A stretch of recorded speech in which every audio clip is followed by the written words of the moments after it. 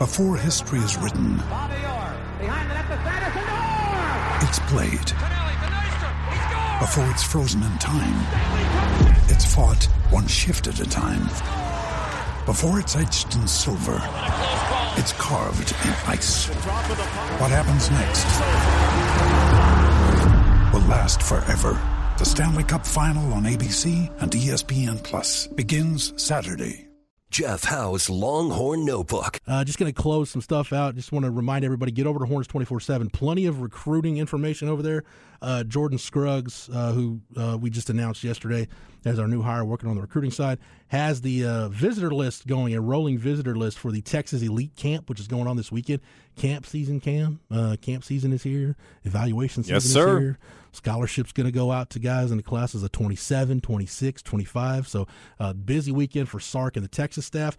Plenty of wrap-up from SEC media, the SEC spring meetings in Destin. And we're also going to have, assuming that baseball game gets started on time, which an hour from now, 12:45, we'll get you the pregame here on the Horn for Texas and Louisiana. 1 o'clock first pitch. That game is going to be broadcast on the Longhorn Network. It's on LHN.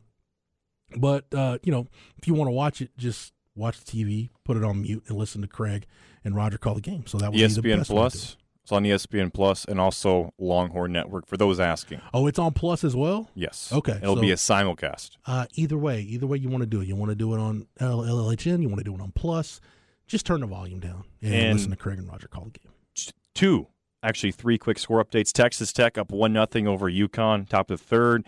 Kentucky, the number 12 seed in the tournament, they're tied up with Ball State, top of the third. And then Virginia all over Army, 6-0, bottom of the second.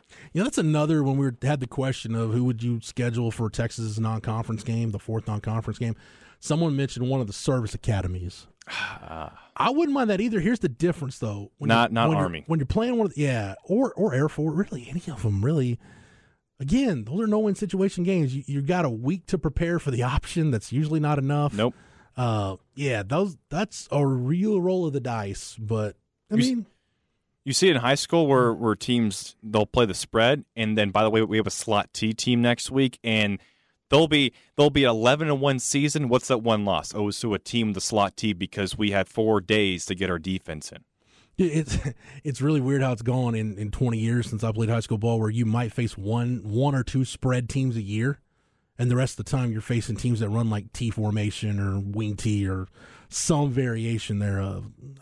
We scrimmaged Liberty Hill.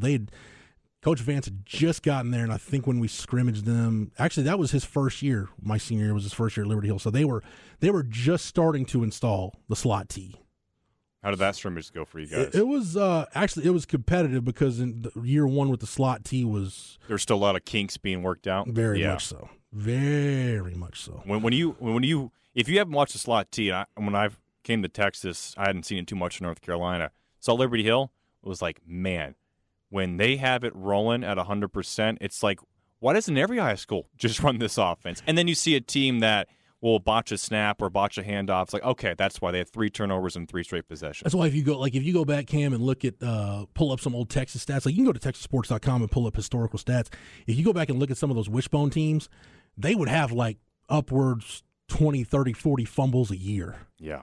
Because the reads and everything, you can have confusion at the mesh point. And yeah, that's the one downside is you tend to put the ball on the ground a lot more in an option-based offense than you do in a conventional offense.